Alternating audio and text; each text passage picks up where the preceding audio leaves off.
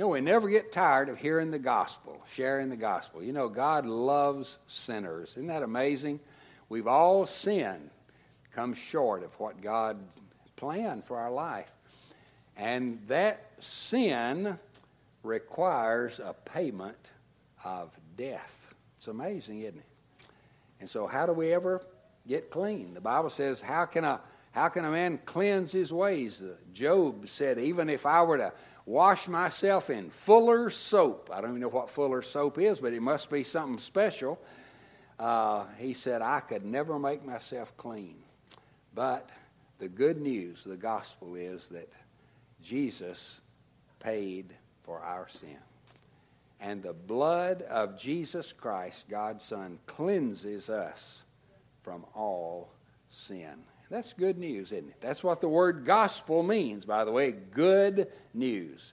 And no matter what you've done, no matter how you've failed, no matter how you've sinned, God could look at you right now and say, I want to forgive all your sins. I've already paid the full price, and I am waiting for you to just receive the gift. Accept me.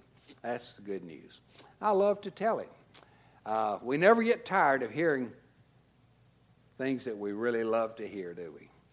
My wife has told me that she loved me over 22,000 times. Probably much more than that. That was just if she just told me once a day. For all the years we've been married, it would be like 21,400 times. But I think she's probably told me that more than once a day, wouldn't you think? So maybe 40,000 times. And she might say, well, you know, I've told you 40,000 times that I love you, so that ought to be enough. And I would say, oh, no. I need to hear it again. I need to hear it again. And so I never get tired of telling her, never get tired of hearing her say to me, I love you. And I never get tired of hearing God say, I love you. I love you so much that I sent my son to die in your place. That is good news. Well, we're going to look at 2 Thessalonians chapter 1 today. I'm going to try something amazing. I don't know. I'm not making any promises. I'm going to try to cover a whole chapter in one sermon. Okay. So, did you bring your lunch? No, I'm just joking. We won't be here that long. But it is a wonderful chapter. Let me tell you, the Thessalonian church, Paul founded that church, and he was only there a few weeks, maybe a month and a half. And he shared that good news with the people in Thessalonica, and many of them believed. And they started a little tiny church, a little church group, probably no bigger than what we've got here today. And Paul taught them the gospel, and he also taught them that this same Jesus who came and died for them and then ascended back to heaven, that this same Jesus is going to come back again and receive them to himself.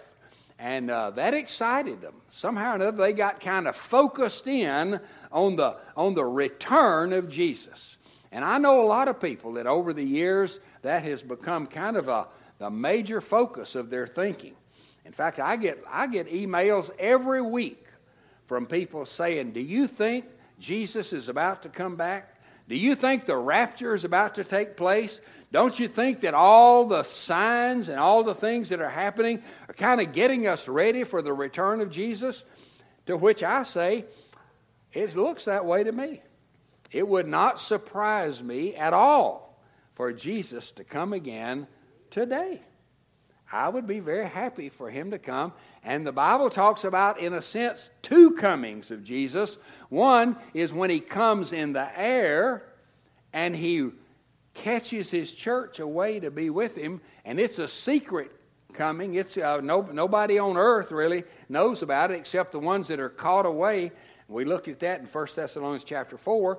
But then there is the final coming 7 years later where Jesus comes back in majesty and power, and he judges the whole earth, and those who have rejected him, and that'd be the vast majority of people, will be punished. And he tells about that in 2 Thessalonians chapter 1. That's what we're going to look at today. So let's just read the whole chapter. I'm just going to read the chapter. And Paul and Silvanus and Timothy to the church of the Thessalonians in God, our Father, and the Lord Jesus Christ. So Paul, this way, starts his letters, telling who he is and who he's writing to. And then he always has a little blessing, grace to you and peace from God our Father and the Lord Jesus Christ. We ought always to give thanks to God for you, brothers, as it is right, because your faith is growing abundantly, and the love of every one of you for one another is increasing. That's a good thing, isn't it? And by the way, we just take a little aside here and let you know that the Thessalonian church, that little small group, let's just say it's a group about our size, they were facing intense persecution. They were being persecuted by the Greeks because they had rejected all the pantheon of pagan gods and goddesses. They said, we no longer will bow down and offer sacrifices at the temple of Zeus or Athena or any of these pagan gods, because now we believe Jesus is the true God that we worship. He is Lord. And so the Greeks hated them because of that and persecuted them. The Jews hated them because they were saying that Jesus was the promised Messiah. And the Jews, unbelieving Jews, were still waiting for the Messiah to come. And even some professing Christians were opposing them because they were Greeks rather than Jews. And by the way, somebody had written a letter to them and signed it the Apostle Paul. And it was a forgery. It was a lie. It was not a letter from Paul. And in that letter, they said, the day of the Lord has already come, and that the kingdom is here now. And Paul had to write to them and say, I didn't write that letter.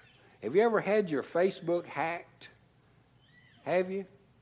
Yeah, I had mine hacked one day. In fact, Stephanie, I believe I'm just living my life, and I get a text from Stephanie, said, I think your Facebook's been hacked. And I looked, and sure enough, it had. And so I had to send something out and said, whoever got that, I didn't send it. And that's so irritating, isn't it? You ever had that happen to you? Am I the only one? Huh? You have had it happen, or I'm the only one? No? Well, I hope you never have it happen. But that's what happened to Paul. Somebody hacked his Facebook and sent out a letter. And, of course, he didn't have Facebook. But somebody had sent a letter to the Thessalonians claiming that Paul was telling them stuff that he wasn't telling them. So that's the reason that he writes this letter. They were under intense persecution. They were being made fun of. Some of them had lost their jobs. They were being ridiculed, and some of them were being arrested. Some of them were being beaten, and it was a terrible time. So Paul writes this second letter to correct some of those things and also to encourage them. You ever need encouragement? Man, these last 5 months, I've needed some encouragement, hadn't you? I've needed somebody to kind of give me a little word of positivity. There's been enough negativity. And so this letter ought to encourage us. So Paul writes to them to encourage them. And let me see, where did I stop reading? With verse 3. He says, therefore we ourselves boast about you in the churches of God for your steadfastness and faith in all your persecutions and in the afflictions that you are enduring. This is evidence of the righteous judgment of God, that you may be considered worthy of the kingdom of God for which you also are suffering. Jesus had taught, and Paul had taught, and Peter had taught, that everybody who would live a godly life, a Christian life, really honoring Jesus, would face some opposition and even some persecution. Now that really has not happened yet to us here in America. Not that I know of anyway. There are a lot of people today who really don't like Christians.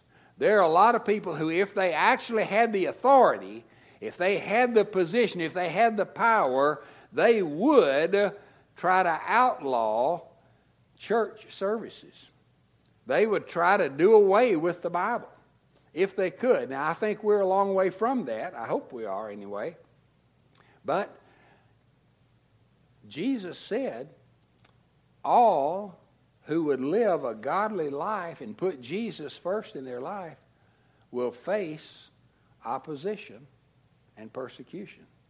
So Paul is saying to these Thessalonians, the fact that you're being persecuted is just evidence of what God has already said.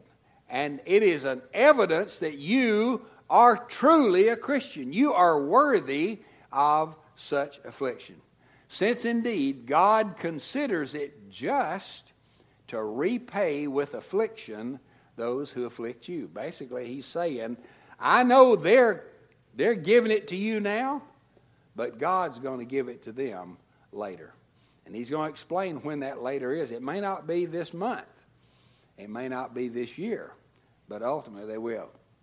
And to grant relief to you who are afflicted, as well as to us, when the Lord Jesus is revealed from heaven with his mighty angels. Now he's talking here about the final coming, the ultimate return of Jesus to this earth.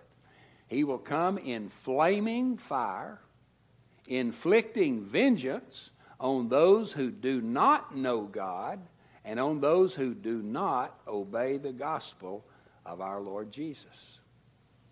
They will suffer the punishment of eternal destruction away from the presence of the Lord and from the glory of his might. Now that doesn't sound very encouraging, does it?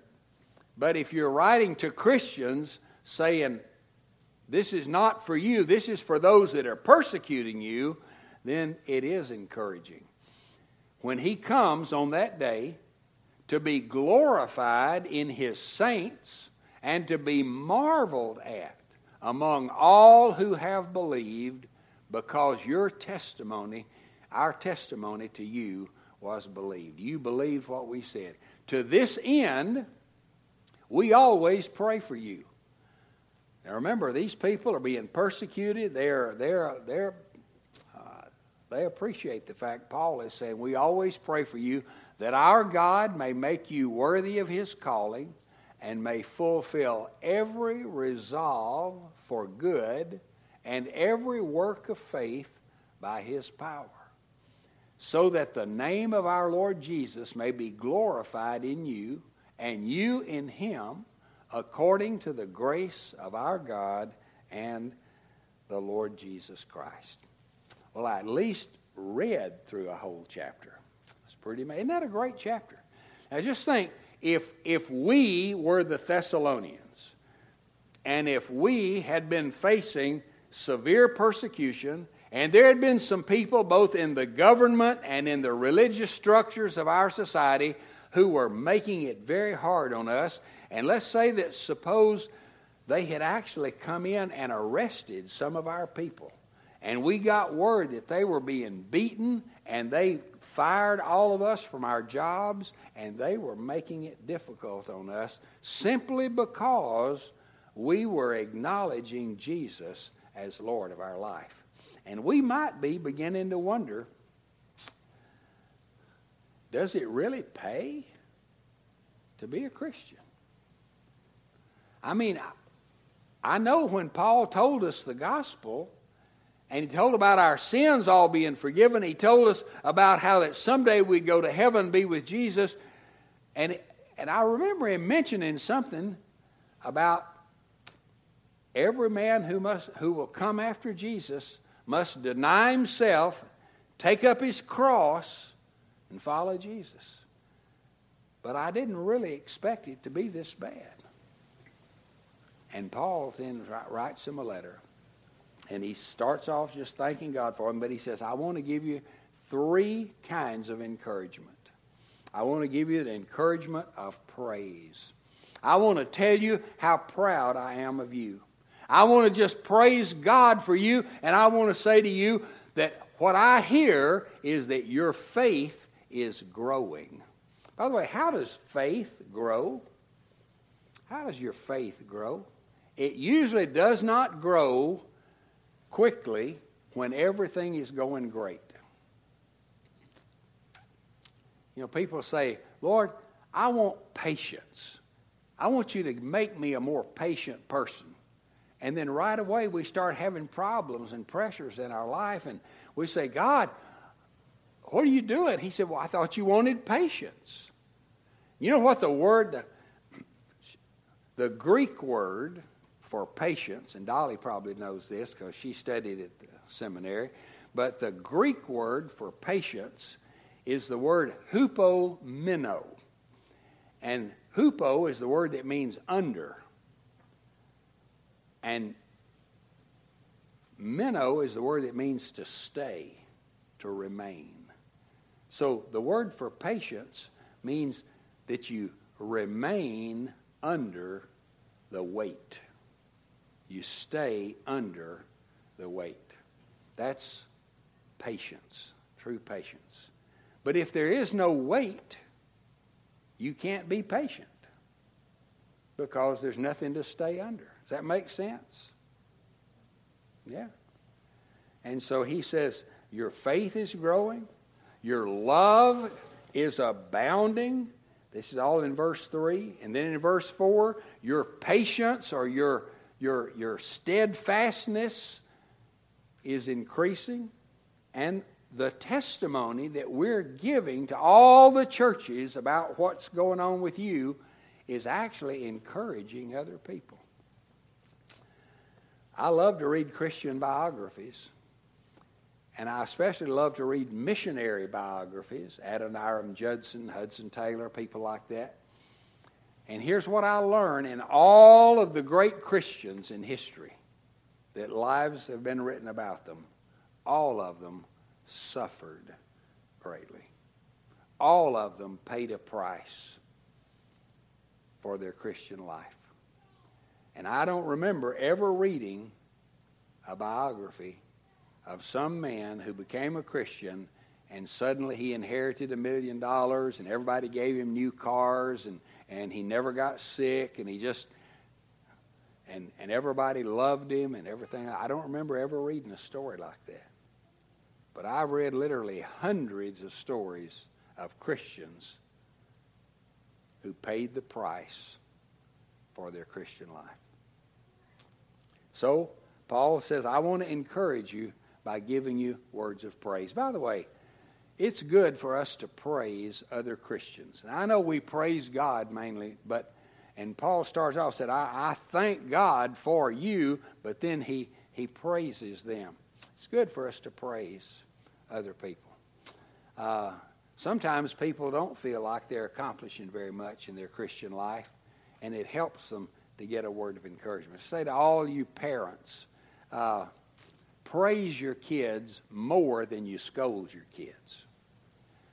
There are times they need to be corrected, that's for sure. But I think they always need to be praised. And actually, your students at school, don't they function better if there's a sense of you're proud of them, you're doing a good job? Fathers, let your kids know you're proud of them. I couldn't tell you the number of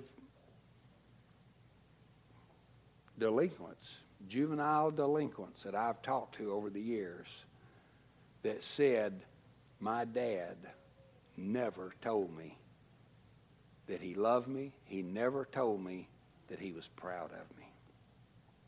And so we need to be praised. We need to praise others. So in your family, give words of praise. And that's what Paul did here. And he said to these Christians, he said, I know you're going through a hard time. I know things are really rough. I know there's a lot of pressure on you, but I also know this. Your faith is growing. Your love for one another is just abounding. Your patience is growing. And I also want you to know this. When I tell other people about you and how you're handling this persecution, they are encouraged. So hang in there and keep on keeping on. So he gives them this encouragement of praise. And then he gives them an encouragement of promise in verses 5 through 10. He says basically this, and I'm just going to summarize it. But he says, you will get a reward. Your suffering is temporary, but your reward is eternal. You know, sometimes as Christians, we forget to take the long look. We forget to realize that what we're going through right now is preparation for a blessing that we're going to receive later. I know when I was in college, I ran cross country. I don't mean I ran across the country, but I ran cross country.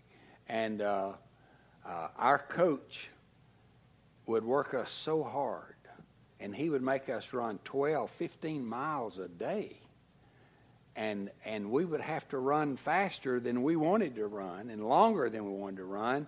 And we would sometimes say, Coach Rose, I just don't think I'm going to survive. He says, you'll survive. You'll survive.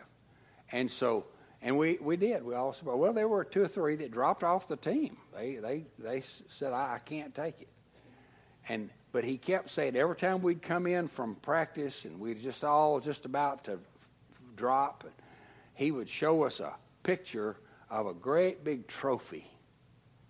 He'd say, you want to know why I'm killing you like this? He'd say, yes, sir, we'd sure like to know. And he held up this picture of this big trophy. He said, because this is what you're going to get when the season's over. When we run the state cross-country meet, you're going to win the state meet, and we're going to bring home this trophy. And all of a sudden, we'd feel a little better. We'd feel like, well, maybe it was worth not being able to breathe today. Maybe it was worth our legs turning into rubber today. Maybe it was worth that stitch in my side. And the next day, he'd run us again. But every time, he'd always show us that picture, that big trophy. Say, this is what we were doing this for. The state meet came. We ran in the state meet against like 8 other schools. And we came home with that trophy. And having that big old trophy sitting right in the middle of the van as we were coming back, not a one of us remembered those days that we couldn't breathe. Not a one of us remembered those days that our legs turned to rubber. We all just rejoiced in the trophy. And Paul is saying, look, I know it's hard right now, but you have a reward coming. Be willing to suffer now because you have a wonderful reward coming. And I can think over the years as a Christian, there have been times that it has not been fun to be a Christian. I don't mean that I lacked my joy, but it wasn't fun. It was costly, especially back in the 60s and 70s when I was pastoring churches in Mississippi and Tennessee, and there was so much racial hatred and racial divide, and I was preaching the gospel, preaching the truth that God loves all people the same and so forth, and we had some people who did not like that message, and they didn't like that messenger. But I said, I'm speaking it because it's the truth. It's the truth. And it was not always fun, but it was right. And I knew that I was being faithful to God in preaching the truth. And there is a reward. Jesus says there will come a day when we will hear, "Well done, good and faithful servant." I live for that. I long for that. And whatever we experience here will be more than worth. It will be far less than worth what we will hear when we enter and see him face to face. And he says, "Well done." So he says, you will receive a reward. And he says, those who have afflicted you, I will afflict. He says, there will be recompense on them. You will be granted relief, verse 7. When the Lord Jesus is revealed from heaven with his mighty angels in flaming fire, inflicting vengeance on those who do not know God. When you think about God, and you hear the words, God is love. That's a good word, isn't it? God is love, and God is loving. Let me tell you, God is also just, and God is also true to exact vengeance on those who hate him and hate his people. My mother-in-law, who passed away a year and a half ago, she loved her grandkids and her daughter. But when she saw a snake who could possibly pose a threat to her daughter or her grandkids, she took vengeance on that snake. It's almost legendary in our family. Whenever we see somebody just going berserk on killing something, everybody says, "That's Mama Ruby and the snake."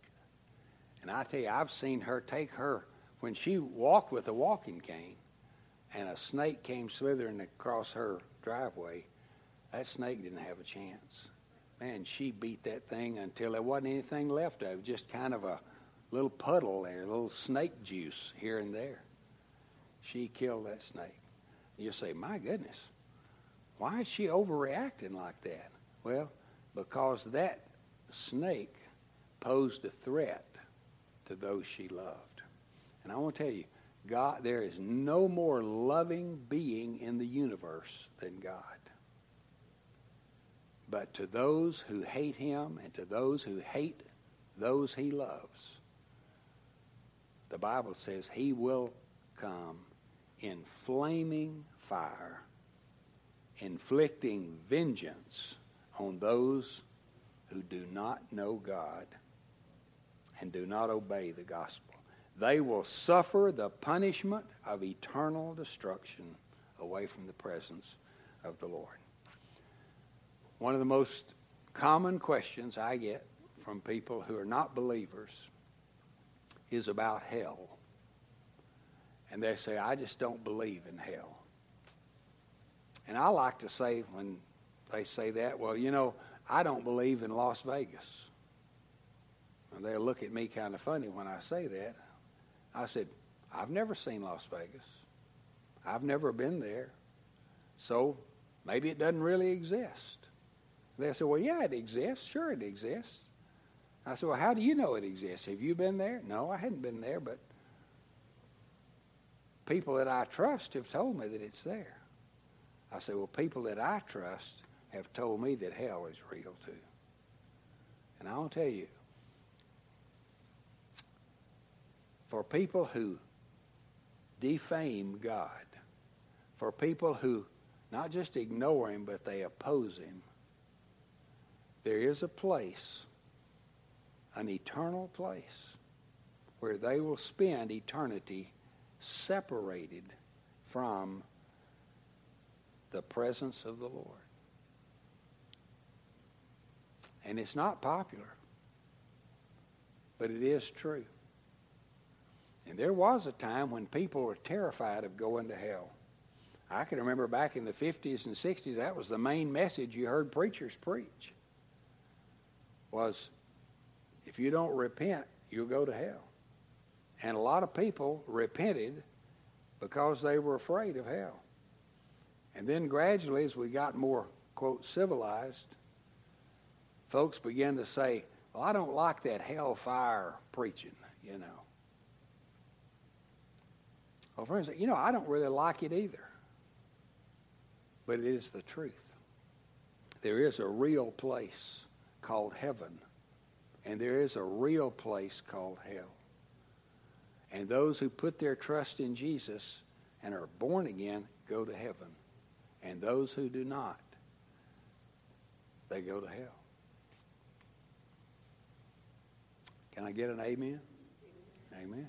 It's the truth. And people say, well, I don't like it. It doesn't make me feel good. Well, maybe it's designed to make you feel bad.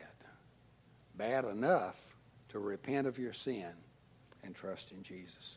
So there was the encouragement of praise. There was the encouragement of promise. And then there's the encouragement of prayer. He prays for them in verses 11 and 12. He said, we always pray for you to this end, that our God may make you worthy of his calling and may fulfill every resolve for good and every work of faith by his power.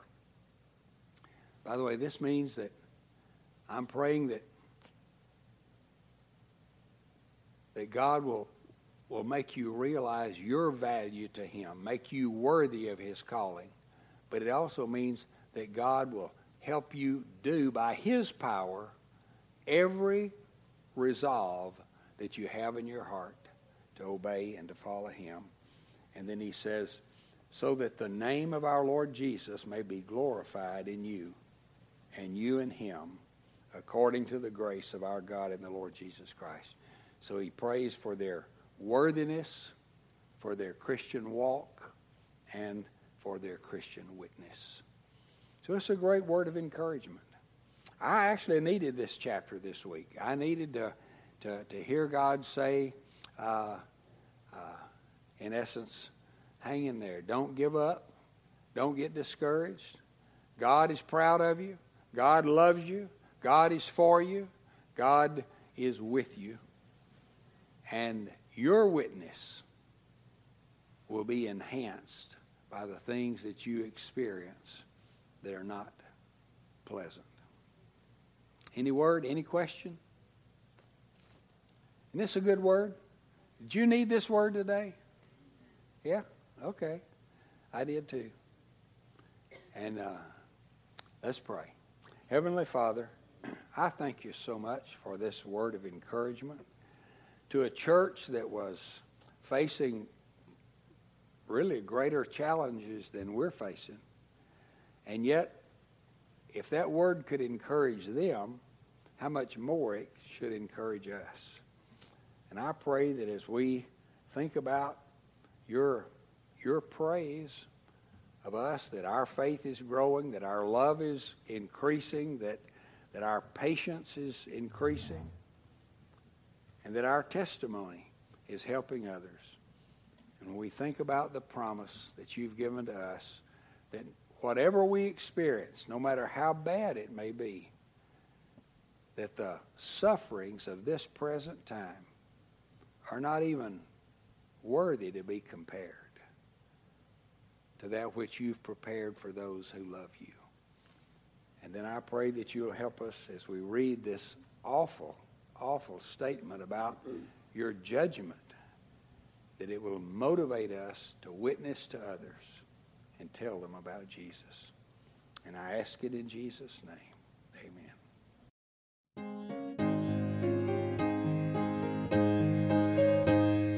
Thank you for listening to today's podcast. We invite you to like us on Facebook or visit our website, www.bearcreekbaptist.org. If you're not a member of another church, we would like to invite you to join us in person and get to know us, and let us get to know you. Have a great week, and may the Lord richly bless you.